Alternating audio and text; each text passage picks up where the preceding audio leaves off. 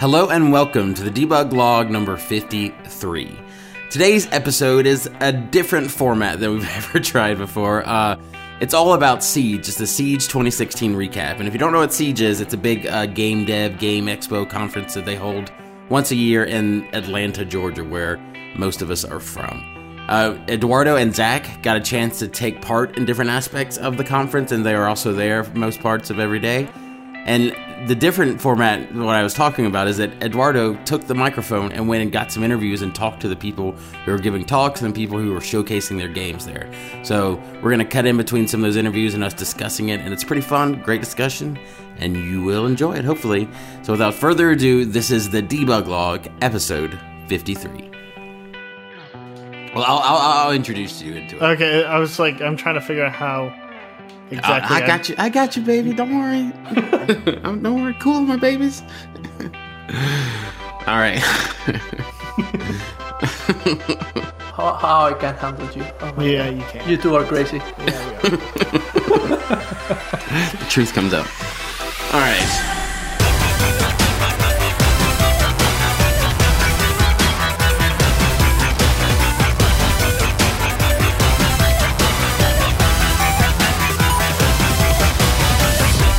You're listening to the Debug Log, a podcast about game development. My name's Andrew Curry. I'm Zach Schneider. And I'm Eduardo Castillo Fernandez. It's just the Georgia boys tonight. Yeah, I totally forgot Abina wasn't with us. I was like dead silent for about a second. Yeah, it's all the debug crew still left in Atlanta. It's who's doing the show tonight. The advanced crew, we call it. And that's topical for the night because we're gonna go all in on Siege, the big conference. That what does Siege stand for? We should have looked this up before we started. Anybody? Siege? Nothing? I hear typing. You guys went we to got it. the Googles. Yeah, keep talking, Andrew. We're looking for it. Anyway, Siege, it's a big conference they have here in Atlanta once a year. It's like our version of Unite or DICE or something, or GDC. It's like a lot of developers and Okay, I got it. All right, Southern what is a Siege? Interactive Entertainment and Game Expo. There you go. We're on the spot with our It's journalism. a long name, man. Yeah. But they have it every year. It's right around where I live, actually, too. We all went a couple years ago, and Eduardo, you've been to a few of them, right? No. This is my first time. Oh, okay. So tonight we're going to get into that. Zach and Eduardo went. Zach even gave a talk at one of the days. We'll do that. But first, before we get started, we want to talk about iTunes real quick. If you haven't done it yet, go to iTunes, leave us a rating and review. It helps our visibility. It helps us creep up the polls because that's how they judge it, just based on reviews, which is a weird system. But as we creep up the polls, we'll actually go and hire and get people to see us and then spread it to more developers, and it's all good. It helps us get out there. And if you don't like iTunes, download it, rate it, and have the joy of deleting iTunes. Some people might like that. So do that. It'll help us out. Anyway, so let's talk about it. Siege. It's a conference. It's like a 3-day. It's usually over the weekend. It usually starts maybe Thursday night a little bit, but it's usually Friday, Saturday, and Sunday. And we were lucky enough. Zach had a ticket because he was a speaker. He's a bigwig, a speaker this year. But Eduardo, they were nice enough to offer us some press passes for the Debug Log, which is awesome. That's a first. We want to thank all them, Andrew Greenberg and all them, for allowing us to have those. And Eduardo made the most of them, and you showed up on the first day on Friday, didn't you? Yeah. Now that you mentioned Andrew Greenberg, I really have to thank him. And he's the director of the Georgia Game Developer Association. Yeah, and the guys organizing the event, because they really helped me out to organize all the interviews and make sure that everything was running perfectly with the Debug Log. So yeah, like you said, Andrew, I went on Friday after work, and I was lucky enough to made it to the keynote where they interviewed Ron Miller. So for you that don't know who Ron Miller is, he's a game developer and designer. He made Myst, one of big. The best-selling game in the 20th century, and he also made Riven, and he just finished Abduction. It's a game that where you are in different alien planets, and they have human elements, and you have to explore. He's working on it for VR too. So and it's the same kind of thing. It's like those old games, because I remember Myst. I was a little young, or also a little dated out of. I didn't get a PC till way later, like when I was in high school. So I think this is like mid '90s, early '90s.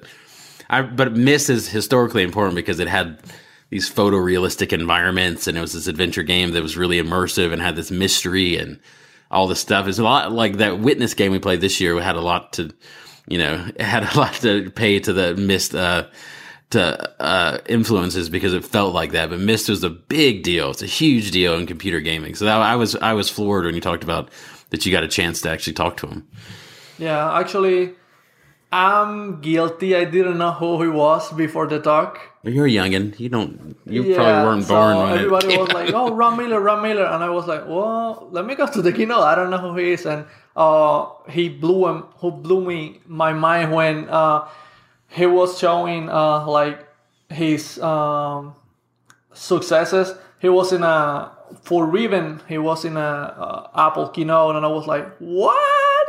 Steve Jobs presenting Ron Miller?" I was like, "Wait! This is a tough guy." Yeah, it came out in a Mac first, like in 1993. So you guys are like 3 or 4 years old. So Me. Yeah, and when he said that Myst was the best-selling game in the 20th century, I was like, "Damn." That's pretty cool. Yeah, and he's also in the Hall of Fame of game development. I don't know what the name of that institution is, but it's similar to the Hall of Fame. So one of the best things of Ron Miller was that he's an awesome person. He was super kind to everybody. And yeah, just he wasn't in a rush. So he was like, "Okay, what's your name?" And talking to everybody like any other person. You know that Right. Sometimes people, when they have success, they are like, "Oh no, I'm a big deal, so I'm not going to talk to you. Like I don't have time." But no, he was super cool. Hello everyone, this is Eduardo from the Debug Log. I'm at Siege. This is after the keynote, and I have the pleasure to talk to Ron Miller, creator of Myst, Riven, and Abduction. So, Ron, tell us a little bit about yourself. Oh my goodness, I'm old. I have gray hair. I've been in games for a long time. Like back when I had to play games on big mainframe computers. So I've been around for a while. I don't know if that makes me smarter or dumber, but yeah.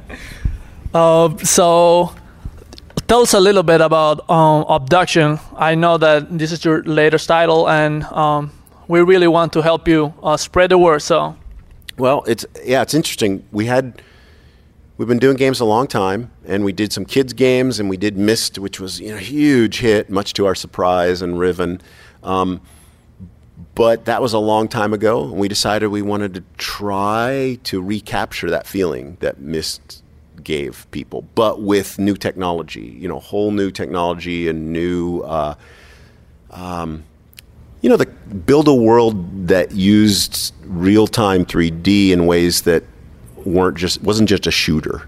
So anyway, Abduction was that. So it's that same feeling being just dropped into a situation that you don't have a clue why you're there. You're not sure what went on, but very quickly you realize, oh my goodness, something big was here, and I'm part of the story now.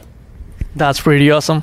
So I know with so many hits under your belt, you probably have a bunch of challenges that you have faced throughout your career. So what's your biggest challenge? Oh man, the biggest challenge I think is trying not to let failure destroy you. It's like you have to realize that life is going to throw failures at you, and we've had that numerous times. I've been in business for 30 years, and we've had publishers go bankrupt. We've had ideas that weren't necessarily great. We've had people just stop paying us, but we always tried to manage to go, okay, well, let's solve that and learn from it and move on to the next thing. Let's keep trying. I love that type of story. It's like you get beaten up, but you stand up again. Yeah, never give up. That's awesome.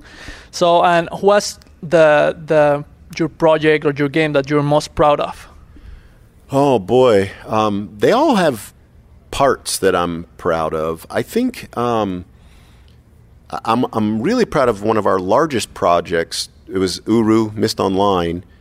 It was gigantic. We spent all our money. It basically used all our money, and it failed miserably. But it doesn't matter. I am incredibly proud of what we pulled off. We actually did what we planned to do and built this massive online experience that was tied into the Mist storyline, and it was incredible. It didn't ever succeed because of, I think, situations outside of our control, but I don't care. It was awesome. And then I think from an Abduction point of view, I'm pretty proud of Abduction just because of how much game and real estate and experience we were able to build in for a fairly small budget.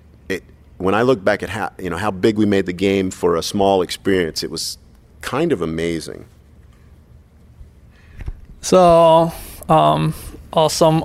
So to finish this quick interview, and by the way, guys, this is just going to be a preview of our interview with Ron in the debug log, because I already talked to him and he agreed to be in the show, and I'm pretty sure we're going to have a lot of fun.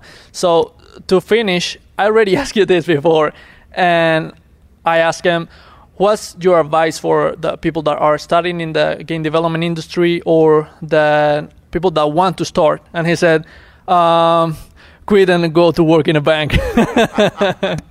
Do you want to say anything else? No. It was kind of a joke, but this is a hard industry. The game industry is hard. It's moving targets and platforms and technology and art and music and tying all those things together in amazing ways. And so you have to be prepared to fail, but be proud of what you're doing. Be passionate about it. If you really have something you want to go for, it's as good a time as ever to be in the game industry, because it's been a long time since just a few people with a passion for something have been able to build an interactive experience and get it out for sale. This is a really cool time to be able to do that again. It's like when I started, when people in a garage could do this, you can do it again. All right, so you got to talk to Ron Miller on the first day, but that's all you did, because I guess that Friday night they just do the keynote, and it's not a lot of stuff. I guess they have the party. I love about the Siege is I've never been to these things, but Unite and GDC and some of these other things, they have like a party one of the nights. Siege is like, no, we're going to have a party every night, which I appreciate. That's that, because we've talked about Unite before, about how the party nights are not just because you're drinking and stuff, but also it feels like everybody's kind of talking, and that's when you get the most networking and, meet new friends and stuff, so... Anyways, it really helps build the community. Yeah, that's why I always said that Unite should have it the first night, because it really breaks the ice. Yeah. Because that you really like, oh, I saw you last night. We were bowling together. That it becomes fun. So, anyways, second day, Saturday morning. It already showed up bright and early. What'd you see there? Yeah, on the first talk of the Saturday, I went to see Harrison Pink's talk about making games starting with feelings, which was amazing, because it follows like the same philosophy that we have here in the podcast, like questions that you ask yourself about your game and why you should make it this way or another one. So one of the things that he introduced was the feelings in games. And I'm not talking about, make your player happy or anything like that. It's just go a step further. Like, what situation do you want your player to be involved and what he should feel in that moment? And he was putting an example of a game where he worked. I forget the name. My bad. That's like we talked with Jesse Shell about that. I gave the Star Wars example, how like you approach those projects, or like that's like going into that. What is the experience? Like the game is. The designer is making the experience, and experience is not the game, right? So you go from it from a standpoint. This is the same exact thing. That's why I love when we talk to different people that are successful, and they all have the same ideas. They're just called different things, but where it's like you go into like, what do I want them walking away like experiencing and feeling, and not like I want these 4 things in my game, Yeah, but he was talking about like, for example, your player feeling like, hey, I cannot trust anybody, Right. And the way you do that is, for example, in your the voice that is talking to you. Sometimes it can lie to you. So what you're seeing is not what he's really saying. So you feel like you don't even trust like the Narrator. how do you? Yeah, the narrator. There you go. Unreliable narrator. But also the feeling of the controllers, like the mechanics of your game. So that type of things integrated to your games and how they relate to the theme and mechanic. He explained why it is important, and he introduces a couple of terms like motivational parity, which is the empathy between the player and the avatar. Mm-hmm. And this type of design promotes that empathy between the avatar and the player, and that they care about the same thing. They care for the same thing. He one of the examples that he uses is in The Walking Dead. Oh, by the way, if I didn't mention this, Harrison Pink is a game designer that works for Hangar 13, and he was one of the designers in Mafia 3. And yeah, that just came out this past week, right? Yeah. They're flying high now. He's relaxing. Some of the Walking Dead games. Yeah, he did like the second season or third season of Walking Dead, yeah. Mm-hmm. So another things that he mentioned is how to create strong feelings. Hello everyone, this is Eduardo, and today we have the pleasure to talk with Harrison Pink. He works at Hangar 13, and he has worked in Walking Dead games, and he also worked in the new Mafia 3 game. So, Harrison, tell us a little bit more about yourself. Well, I started working in games in 2008. I started at a company in Atlanta called Thrust Interactive. I was there for about 3.5 years. I got hired by Telltale Games in 2011. I worked on The Walking Dead, the DLC episode 400 Days, Walking Dead Season 2, and I was always also the co-creator of Tales from the Borderlands. So this is right after the talk that Harrison made about designing your game, starting with feelings. And this is going to be a different interview, just to let you know, because this was too good. I have so many questions that is going to change the format of the interview. So tell us, what your definition of feelings in games? So the definition of feelings in games based on the talk that I just gave is the feeling that your player is going to have while playing the game that like mirrors the feeling that they would have if the things they're doing in the game were real. So let's give Minecraft an example. So let's say they're walking around in Minecraft and they're harvesting wood and making tools and fighting monsters. And how would that feel in the real world? Are they chopping down trees with a log and hiding in a cave when a monster comes? And how do they feel like they would feel in the real world doing the things they're doing in a game? Nice. So, based on the definition, why do you think it's important to start developing your game and taking the first decision of your game based on feelings? If you start with feelings, it helps you determine the theme and the mechanics that you need early. So instead of starting your development with, I want this to be a shooter where you shoot zombies, if you ask, well, I want the player to feel scared and alone, and I want them to feel like they have no friends and the world is dangerous and they could die at any moment, it helps you figure out what mechanics do you need to really push that feeling? What theme do you need? What story do you need that will help you push that feeling? And it makes sure that every moment they're playing that game, they will feel that feeling. Awesome. Also, in your talk, you mentioned some concepts like core fantasy and motivational parity. What are those and how they relate to feelings? So core fantasy, very simply, is what are you asking the player to pretend to be? In Mafia 3, the core fantasy is, you're a criminal building a criminal empire. That's what that game's core fantasy is. What is the player thinking about that they're pretending to be in that moment?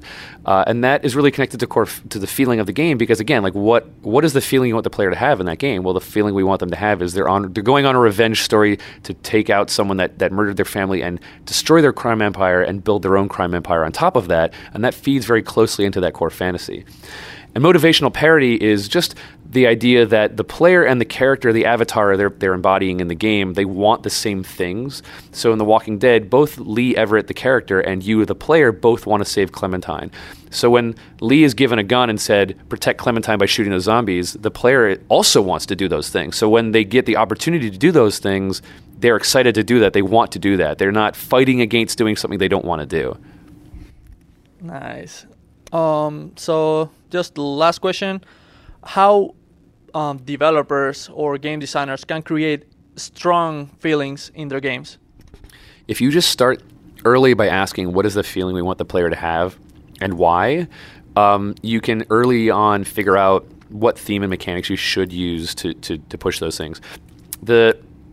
If you work with your theme and mechanics to make sure they're not getting in each other's way, if you say, well, the theme is about being alone, but these mechanics are all about having a companion or finding a companion and talking to people, then those theme and mechanics are going to fight with each other, and the feeling is going to be very confusing. It's not going to be very strong. Not that all of your sort of guns are firing in the same direction. So if you make sure that your mechanics early and your theme early are all pointed towards a specific feeling you want to have, then you can look at a mechanic and say, well, we don't need this. It's actually fighting against the thing we want the player to feel.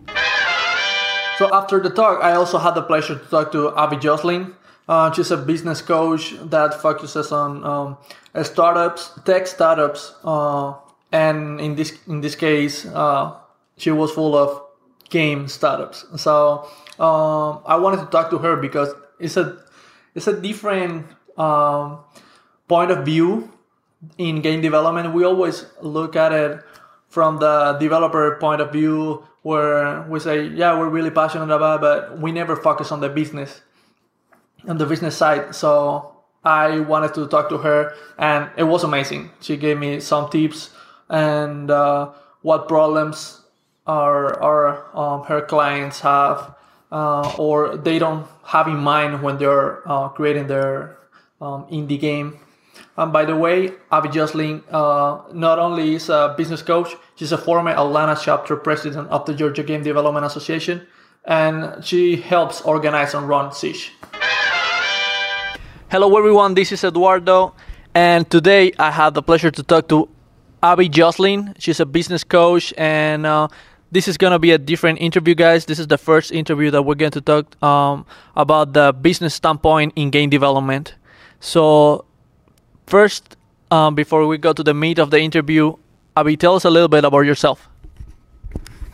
Thanks. I'm a business coach based here in Atlanta, Georgia, and I am pretty much a business nerd. Like some people get really excited talking about like their cats, their dogs. Well, I do that too, but I also just get really excited talking to people about their businesses, because when you really drill it down, a business, yeah, you have suits, you have money, you have numbers, all that scary stuff, but businesses really are about people and about their hopes and their dreams and what they want to make. And especially in the game industry, like people are generally coming together to make some really neat project that they care about.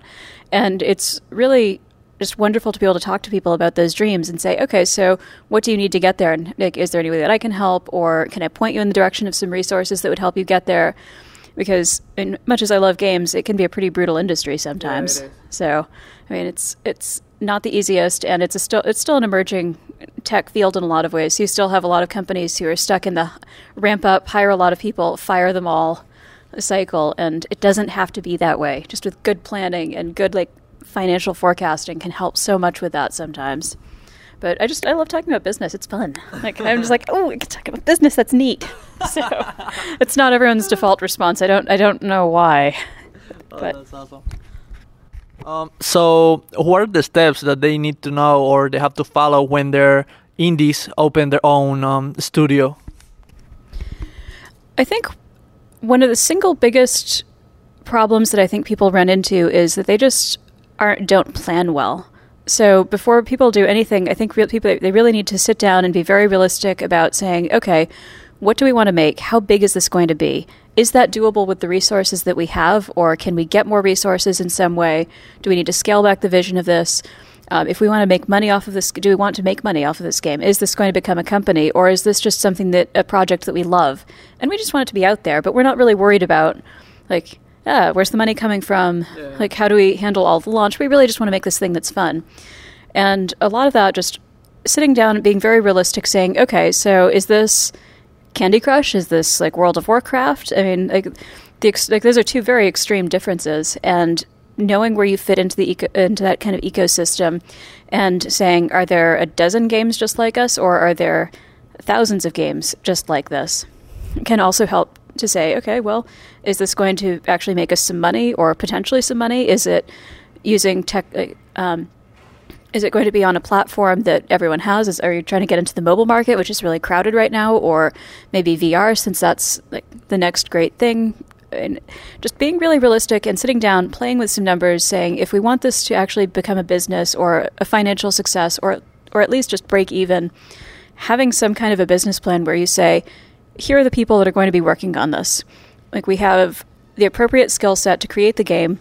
We have some people on board who understand some of the marketing and the finance, so we can launch it successfully, so that we have somebody who's a good project manager who can keep us on track, so that we don't spend extra weeks or months just bogged down endlessly, and just do a lot of planning and look for gaps, look for areas of weakness so that you can fix them. I mean, it's fine to have a gap in your team if you know that gap is there, because you plan around it.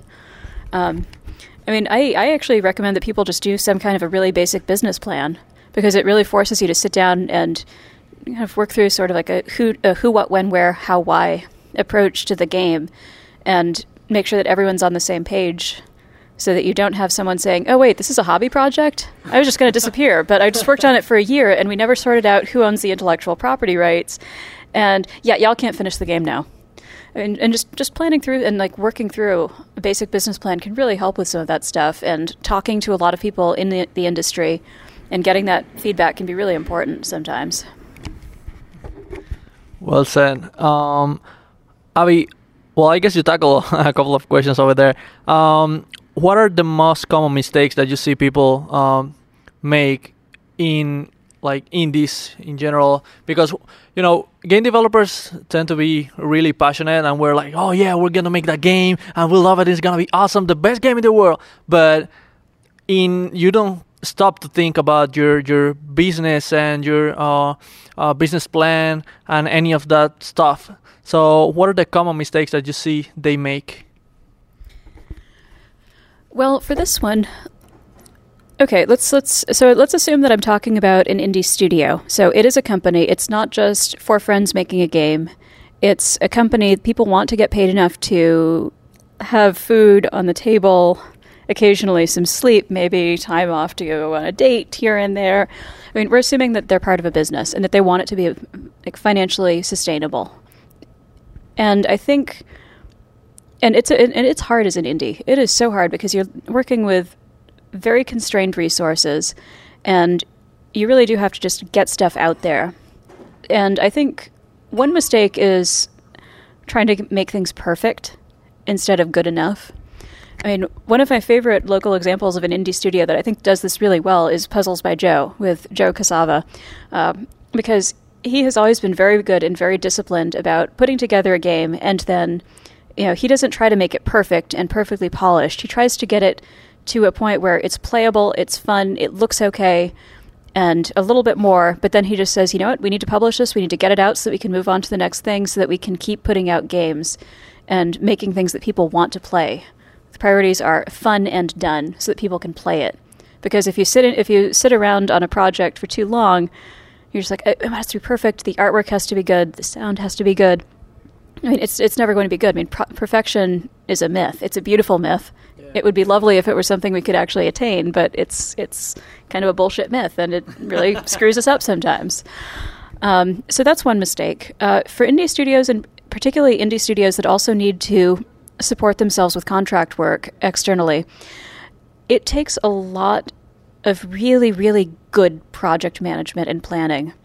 I'd like to compare it to like grant funding. So if you're a researcher, pretty much as soon as you finish writing a grant application, as soon as you submit it, you have to start the next application, because you might get that first grant or you might not. But as soon as you stop chasing other work and bringing in other projects, you're going to have a dead zone where you don't have the work. Yeah. And that's one of the things that really contributes to the hire fire cycle in the game industry, is if you have people, and then suddenly you don't have work, and you don't have a way to pay these people, so you have to fire them.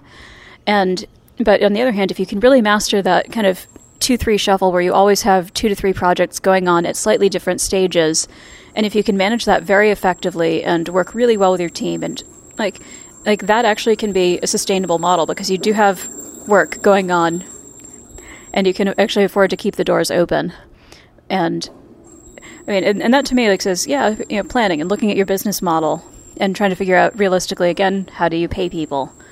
Because I have this deep-seated belief that if you're in the industry, you should be able to make a decent living. You should be able to have a life. You should be able to have interests that aren't just sleeping at the studio and waking up in the morning and starting it all over again. I mean, there are crunch times when that happens, but yeah, I mean, work-life balance is not a myth, or it shouldn't be. And there are ways that studios can help support that. It's tricky, and it takes so much work on the back end. And it's not the exciting, fun, creative work of actually making the game. Well, thank you very much. You heard, guys, so pay attention. Is there anything that you want to advise our listeners to do in their journey making their games? Make friends. In a nutshell, make friends and pay attention to relationships, and because so much of being successful in any business really is about getting to know different people, whether in your social circles, beyond your social circles.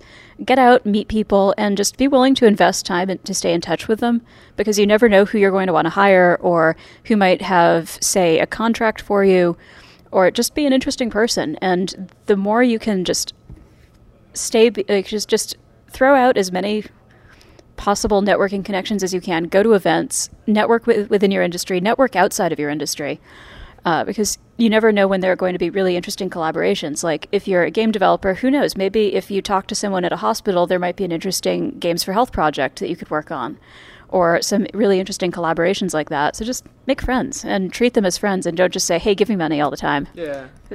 That never goes over well, and then your reputation is shot and nobody wants to work with you. But do good work. Don't overpromise what you can actually deliver, and just make friends. All right, besides the talks at Siege, it's just like any other conference and expo. They have an actual showroom.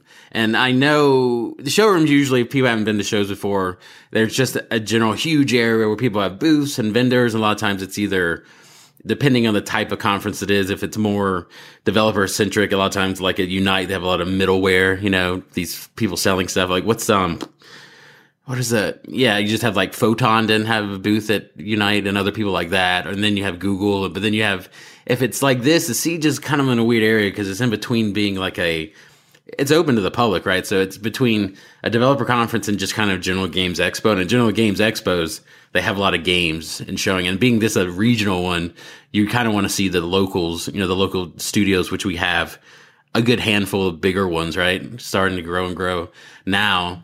So they have a showroom where they show those off, and they also have game area and stuff. But I remember Zach and I went to this, the one we went to, because you also talked a couple years ago on one of these panels, but we went to the showroom, and a couple years ago, we went like late on a Sunday when they're shutting down, but we were a little underwhelmed just because it felt like, yeah, we know the 2 or 3 big developers in Atlanta, and you go there, it's like, yep, they have 2 booths. Those are the 2, it didn't feel like... compared to Unite, which we just had come from, right? And you guys, but you just mentioned you guys came back on Monday and you were super stoked. You said the showroom was actually pretty cool and it's getting really involved. It was pretty good. So how does it compare, Zach? It was absolutely packed. Again, you can't really compare this to Unite because Unite is hosted. Yeah, by and it's not fair. And it's not fair to Exactly. I want to preface that a few years ago because it's small. It's like this. The thing is growing. What I was so happy to hear you say is that it's really growing. It's really absolutely. taking off. So whereas we went it was 2 or 3 years ago, I think we went and it was like 3 booths. This time there was more booths, and I think there was 7 or 8 different booths in there. And it was so packed, you could barely squeeze by anybody because everybody was crowding the booths. So they had Blue Mammoth, they had Thrust Interactive, they have High Res was there. So a lot of the big local game companies. They also had a giant section for indie games, which was really, really cool. So they had student projects. One gentleman had it. Go ahead. So they did it like what they do at GDC or PAX, where they have like a Indiecade is what they called it. Those where they really get. And even I guess the showcasing at Unite, where they try to because the indie people can't afford a booth, so they get those people and it's like, hey, show it off together in this one area. Yeah. It's a group called Indie Cluster that organized that group of people, like the indie games. Very cool. Yeah, so it was super awesome seeing all those student projects and everything, and I think one gentleman, he had the HoloLens there, so he had made a student project, and they basically just gave him a HoloLens to demo it, which is super cool. And you tried it for the first time. What do you think? It was really cool. I think it's a little bit at least the hardware is a little bit farther off in maybe one or two hardware iterations. But the game that he had was actually really, really cool. So it was basically like Guitar Hero, but you're looking at the notes so you're basically clicking on the notes on the beat, but you look at it. So all the notes are out in 3D space. It was really, really cool. Yeah, it feels like when Eduardo and I tried it like 6 months ago, Zach. I don't know if you knew that, but we tried it. It's weird because I always said, the field of view is limited. I was like, who cares? It's so awesome. And you realize it is like having your phone about a foot in front of your face, and that's the field of view, basically. But it's still the tech under that. When I experienced it, I was like, even though this is pretty limited, all they got to do is expand it because the underlying tech was super solid, I thought. So. And how you touch and interact with the objects in the virtual environment is really good. Yeah, and the fact that it's like wireless and you walk into different rooms, like, oh, there's something else in that room. You know? That was super cool. Like he had a clicker with it, like so a physical remote, but you didn't have to use that. Like for instance, when he started it up, he just tapping his finger in midair. You're like, what are you doing? He's like, oh, I'm interfacing with the device. That's freaking cool. That's what Andrew and I did. It was like Minority Report. Yeah, exactly right. It was really cool. When we got it, we could grab objects, like you double tap them, and you could move them and rotate objects. It was freaking awesome. Yeah, the thing I mentioned, I think I mentioned this when we talked about it before. When we tried our demo, it had like wasn't it like some kind of weird snow thing? I don't know. The 3D models in it were interesting and cool, but the big thing they always showed of the HoloLens was like video screens playing like on your wall, and they say, I got to go to the kitchen, and like the screen, so you're watching the football game and it follows you to the kitchen. And I was like, yeah, okay, whatever, that's gonna be. But you guys didn't see it here, but we saw it when we demoed it, and the video playing in it is really good. Like you imagine they increased the resolution of that headset. It's like it could get rid of the TV industry. You know what I mean? Like you wouldn't need a huge TV because if you just had one. I mean, obviously increase the size. Yeah, I mean, obviously you had people over and stuff, but if you're just by yourself and you're like, I want to watch an 8-foot tall TV screen watching this movie, you could, because it was pretty great quality. So that's really neat. Damn, I could watch Netflix. Yeah, you watch Luke Cage that big. Not Luke Cage. I already saw Luke Cage. Iron Fist. There you go. Zach, you also got to try the Vive for the first time. What do you think of that?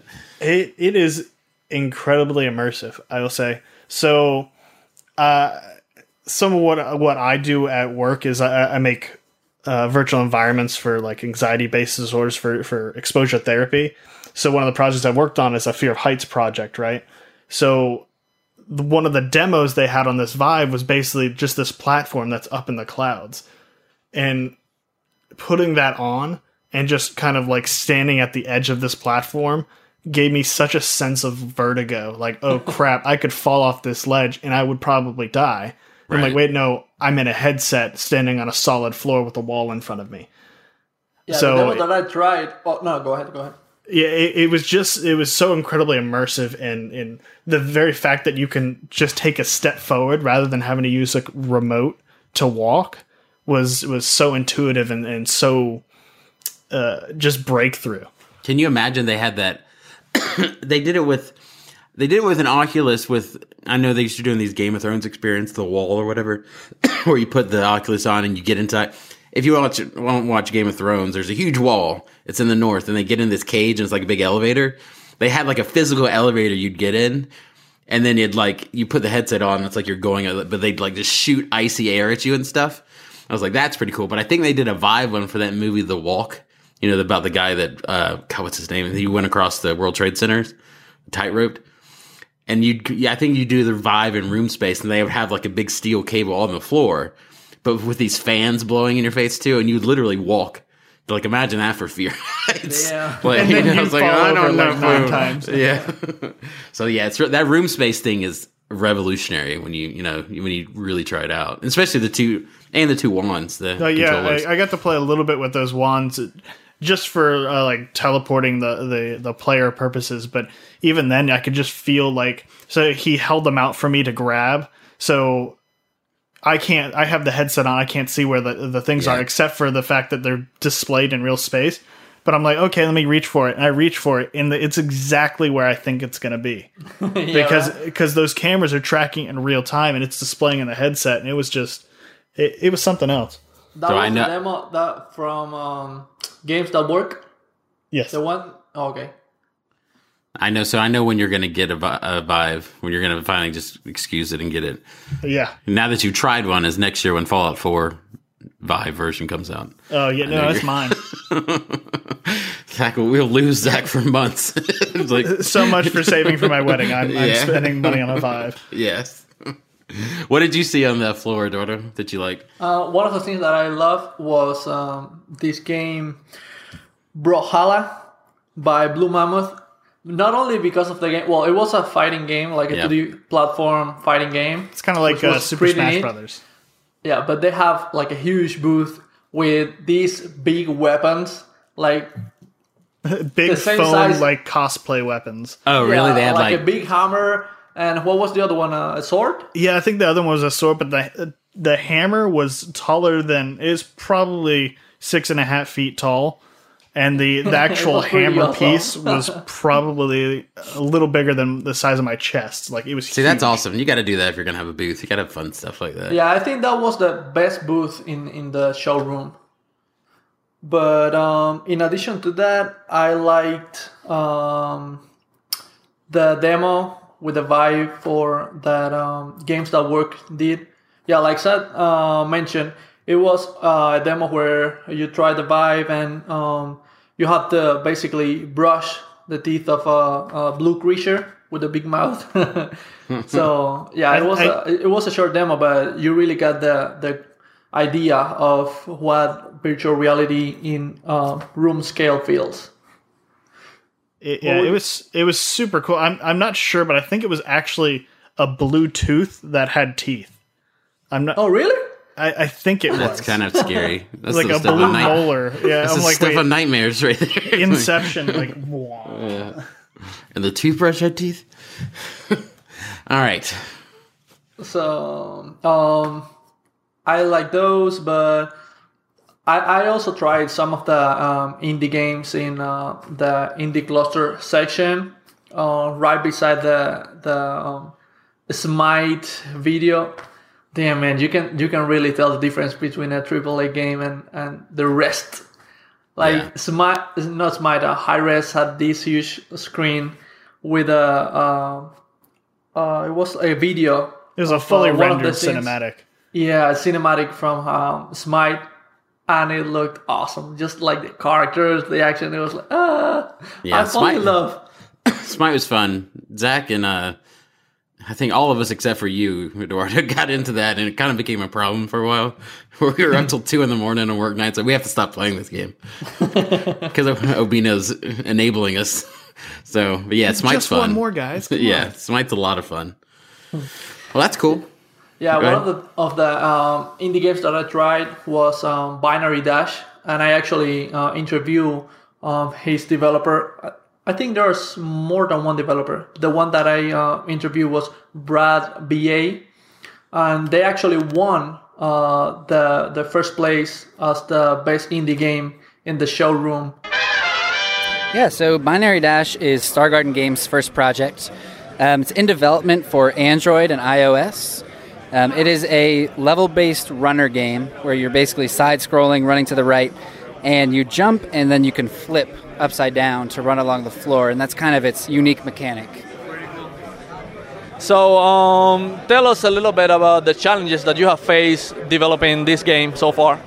Yeah, so there's definitely been a lot of challenges. It's our first project, and we all have full-time jobs, and some of us are full-time students. So finding the time has been a challenge. But we're in the last 10%, I'd say, of development, and so at this point, our biggest challenges are optimizing the game for different devices, since there are almost 13,000 different Android devices alone, which is insane. I know. So making sure that it works on all those. So it's been a lot of fun despite those challenges. But. Yeah, great. So enough of the challenges. What's the favorite part of the game, or what you're most proud of in the game? I'm really proud of the flip mechanic, and I'm proud of the level design and all the characters we have. I think that it's just a very fun, inviting, colorful game, and I'm just really proud of how that came together. So awesome. So at the end, we usually ask you about an advice for other developers. What can you say to beginners, or mostly beginners? Sure. I'd say find some people that you enjoy working with that have skills that complement yours, and even if you have to work full-time, part-time job, if you're a student, just really take that as much free time as you can to learn new tools and practice your skills. And even if it takes a while to get there, you're getting a lot of experience on the way. A big piece of advice I'd give is to scope your first project small. Don't try to start with something too big when you're a beginner, because really the process of finishing a small project, you'll learn a lot. So that would be my advice. There you go, guys. Now you know. So until the next one, see you. All right, so going into the last day of the event, both of you got honored in different ways, right? You both got to take up, you're just like, screw this, just go into Siege. We're going to take part in it. And so it started with you, Eduardo, because you got to take place in a portfolio review, right? Or contribute. Yeah, and it was actually a really great experience, because I had the pleasure to share a table with Dale Flowers. He's the lead programmer in Paladins. It's the latest game that Hi-Res released. And he was really knowledgeable, and we talked about the difference between working in a small company and a big company in a AAA studio, where you have these different disciplines and you actually have to choose which one are you going to Right. go. So and we helped a couple of students that needed advice in their resume, and also their portfolio in general. It was not only portfolio review, it was also like code review. One of them had an algorithm, an AI algorithm, like an A-star that he implemented, and he wanted us to check his code. So yeah, actually it was a really nice experience. It feels great, because at least for me, I feel like I don't have too much time in game development. For me, like 2-3 years is nothing, and I feel like I don't know anything. I still have to learn, and I don't know if I will ever won't have this feeling, but I feel like I always need to learn more. Well, that's the thing. The more you learn, the more you feel like you don't know. Yeah, but it was I don't know, great to see. Hey, I've learned this much because I can help this person that just got out of college and doesn't even have a job yet, to see, okay, you have to do this and that, and give them all the steps that you followed so far, and that is so helpful for them. It felt great to be able to help those students. That's a good point you made there too, because that goes into our, God, we're at 53 episodes. You go all the way back to 0 when we talk about why we started the podcast, and just in general the benefits of going to these events and networking stuff. Because we had the same experience, and that's why we started this whole thing. Is because you go to these, if you haven't been to a conference or something like this before, a meetup or whatever it is, especially a conference though, game development can be such an insular experience. You're always inside your own head. You're doing stuff. You always feel like you're doing stuff wrong sometimes, or it's like, it's fine, it's messy, but you just don't feel like you're just grade A in whatever you do, right? But the thing is, if you do it for a while and you keep getting experiences, especially if you get a job doing it, that stuff can help with your confidence. But I bet you a lot of people going to conferences for the first time, they're like, they might feel out of place or like they don't belong there. And like you said, and when you start talking to people, it's not like you're thinking, oh, I'm better than these people, but you start realizing you deserve to be there. So it's like you realize, you find people that are just right there with you, you know, having the same problems. You get to talk to them. Like, oh, cool. I have that, you know, I have that experience too. Or you meet people that are asking you for advice. You're like, whoa. You know, like that's why we, you know, in Obina and Zach and I went to Unite in Seattle, we were talking to people, and a lot of that people that Unite conference were people that had never used Unity before. Or their business sent them out there, or the company sent them out there to investigate. But we had been using it for like 2 years, every day, solid. So, you know, no matter what we think, it's like, well, we didn't make Gears of War 5 or whatever. You know, it's like, yeah, but whatever. We have experience with it. So we had fun talking to people and just like helping them, and like, oh, and we learned from so many people there. So that's what I would just say as a recommendation, because sometimes a lot of people, you might feel social anxiety, you might feel like it's not worth the money sometimes, especially with the bigger ones. But going there, it's almost a ineffable quality. It's like it really does help you feel part of just the game development community, whether it's a local thing like this or just in general. It's so valuable that everybody comes out of it going, oh, that was so great, and feels so great, you know. So that's just my little PSA recommendation. If you're feeling unworthy, go to that and you'll feel like you belong. Yeah, guys, if you're going to make games and you want to get into the game development industry, you have to do networking, and you have to go to these places, because not only to know, to meet new people and people that can help you out, but also because you get like so much inspiration from these talks and events. It's amazing when you are in that mindset, and everybody's talking about making games and how they make it better, and you have this much technology. It's like you feel so pumped up that you want to go back to your home and start working on a new game. That's the joke we always make. Every night we've been to, Zach starts coding 3 hours into it. I was like, what are you doing? I was like, Zach. And I was like, I'm surprised you didn't do it at this one, but this one you had other business to attend to. You couldn't be coding, right? Right. So I had to give my talk.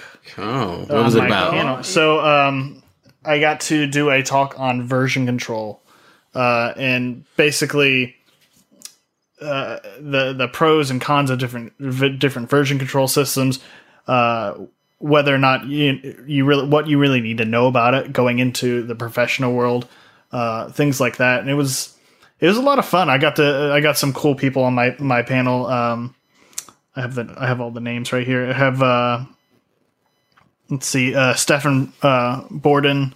I can't remember where he worked at. It was Clint DeRoy, and I think he worked at Thrust Interactive.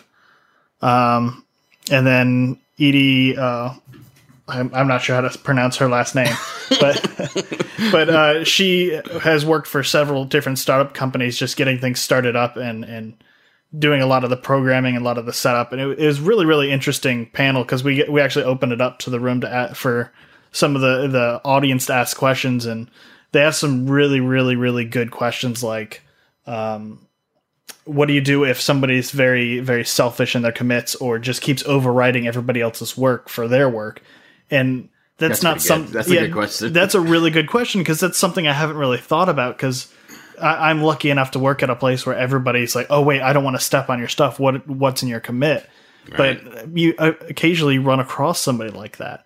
But one of the guys on the panel said, hey, you know what? Just set that off on a branch, make him his own personal branch and say, okay, you keep committing to your branch, and then we'll go integrate that branch for you, depending on how much you want to baby him. Because I think Clint, the guy from Thrust, was like, oh, yeah, no, actually, we're just going to probably fire you if you do that. So, it all depends on your team's dynamic for things like that. But it was really fun to see some of those questions and really get a sense of what people want to know about that topic. Yeah, and I hope you ended every answer with, also, you can listen to episode 10 of the Debug Log, Version Control 101. Refer to that. You just say that. That's your answer every time. I just kept saying, get her done. Yeah, I'm just kidding. I never said that. Andrew just told me That's a dumb joke. That was really bad, Zach. It's also moderated by Josh, right? Josh Skelton. He's a friend of the show, old friend, colleague too at one point, but He actually helps organize some of those talks. So he's a good guy. Works now. He does freelance game dev stuff too. So very cool. Man, you guys are important. I don't know if I deserve to be on the show anymore. Sorry, man. All these accolades You're and kicked stuff. out. Sorry. Oh my goodness. Bye. Who's gonna edit the show? I hope Bina's like, I will. Don't leave. Yeah, please don't leave. All right. Well, so all around, you guys like it? There's a good experience at Siege this year. Absolutely. Yeah. You'd recommend anybody in the southeast? I guess anybody near here. That's it. I mean, I guess every city has a big one, but this is starting to grow. That's what I felt like from you guys. I couldn't go. I was watching my daughter and other stuff. And I didn't want her to harass any game developers and bring her. But I got the feeling from you guys that it's really picking up and really getting cool. And the companies out here in this region. I mean, Atlanta's becoming a burgeoning movie studio area. They shoot all the Marvel movies out here and almost every movie. So now it's cool that the game industry's catching up and they're starting to get a lot more work for devs out here. Oh yeah. I mean, there's loads of startups in Atlanta, Georgia now, and it's really evident there's a lot more skill and a lot more community than there was, even 2 or 3 years ago. So it's great. I guess in part is growing because of the changes in the game engines. Like Unity is expanding, so more and more people know about it. And now Unreal Engine is free too, so people can try it. And it's really a testament too, if you're starting your own studio and you really have a long-term vision of that stuff, it's that all these companies we're talking about, like High Res, the bigger ones out here now, like Tripwire, Xavier, all those things, they really started like 10 years ago. And that, the kind of thing the culture out here back then was like, there was pretty scant. There wasn't a lot of developers, but they just kept like, no, we want to have a game studio in this area. And if you do it and you participate in the community and you get involved with everything going on, it starts to grow. It really does the seeds. So, and like it becomes a neat thing after a while. Yeah, but I definitely love going to Siege. I would recommend everybody to go. And it will just get better every year. Okay. All right. That's it. I think we're good for tonight. That's fine. So good. So good. Zach, tell us about our Facebook group. So the Debug Lounge, our Facebook group, it's a super private Facebook, and by super private, I mean exclusive. Just request and we'll add you. VIP group.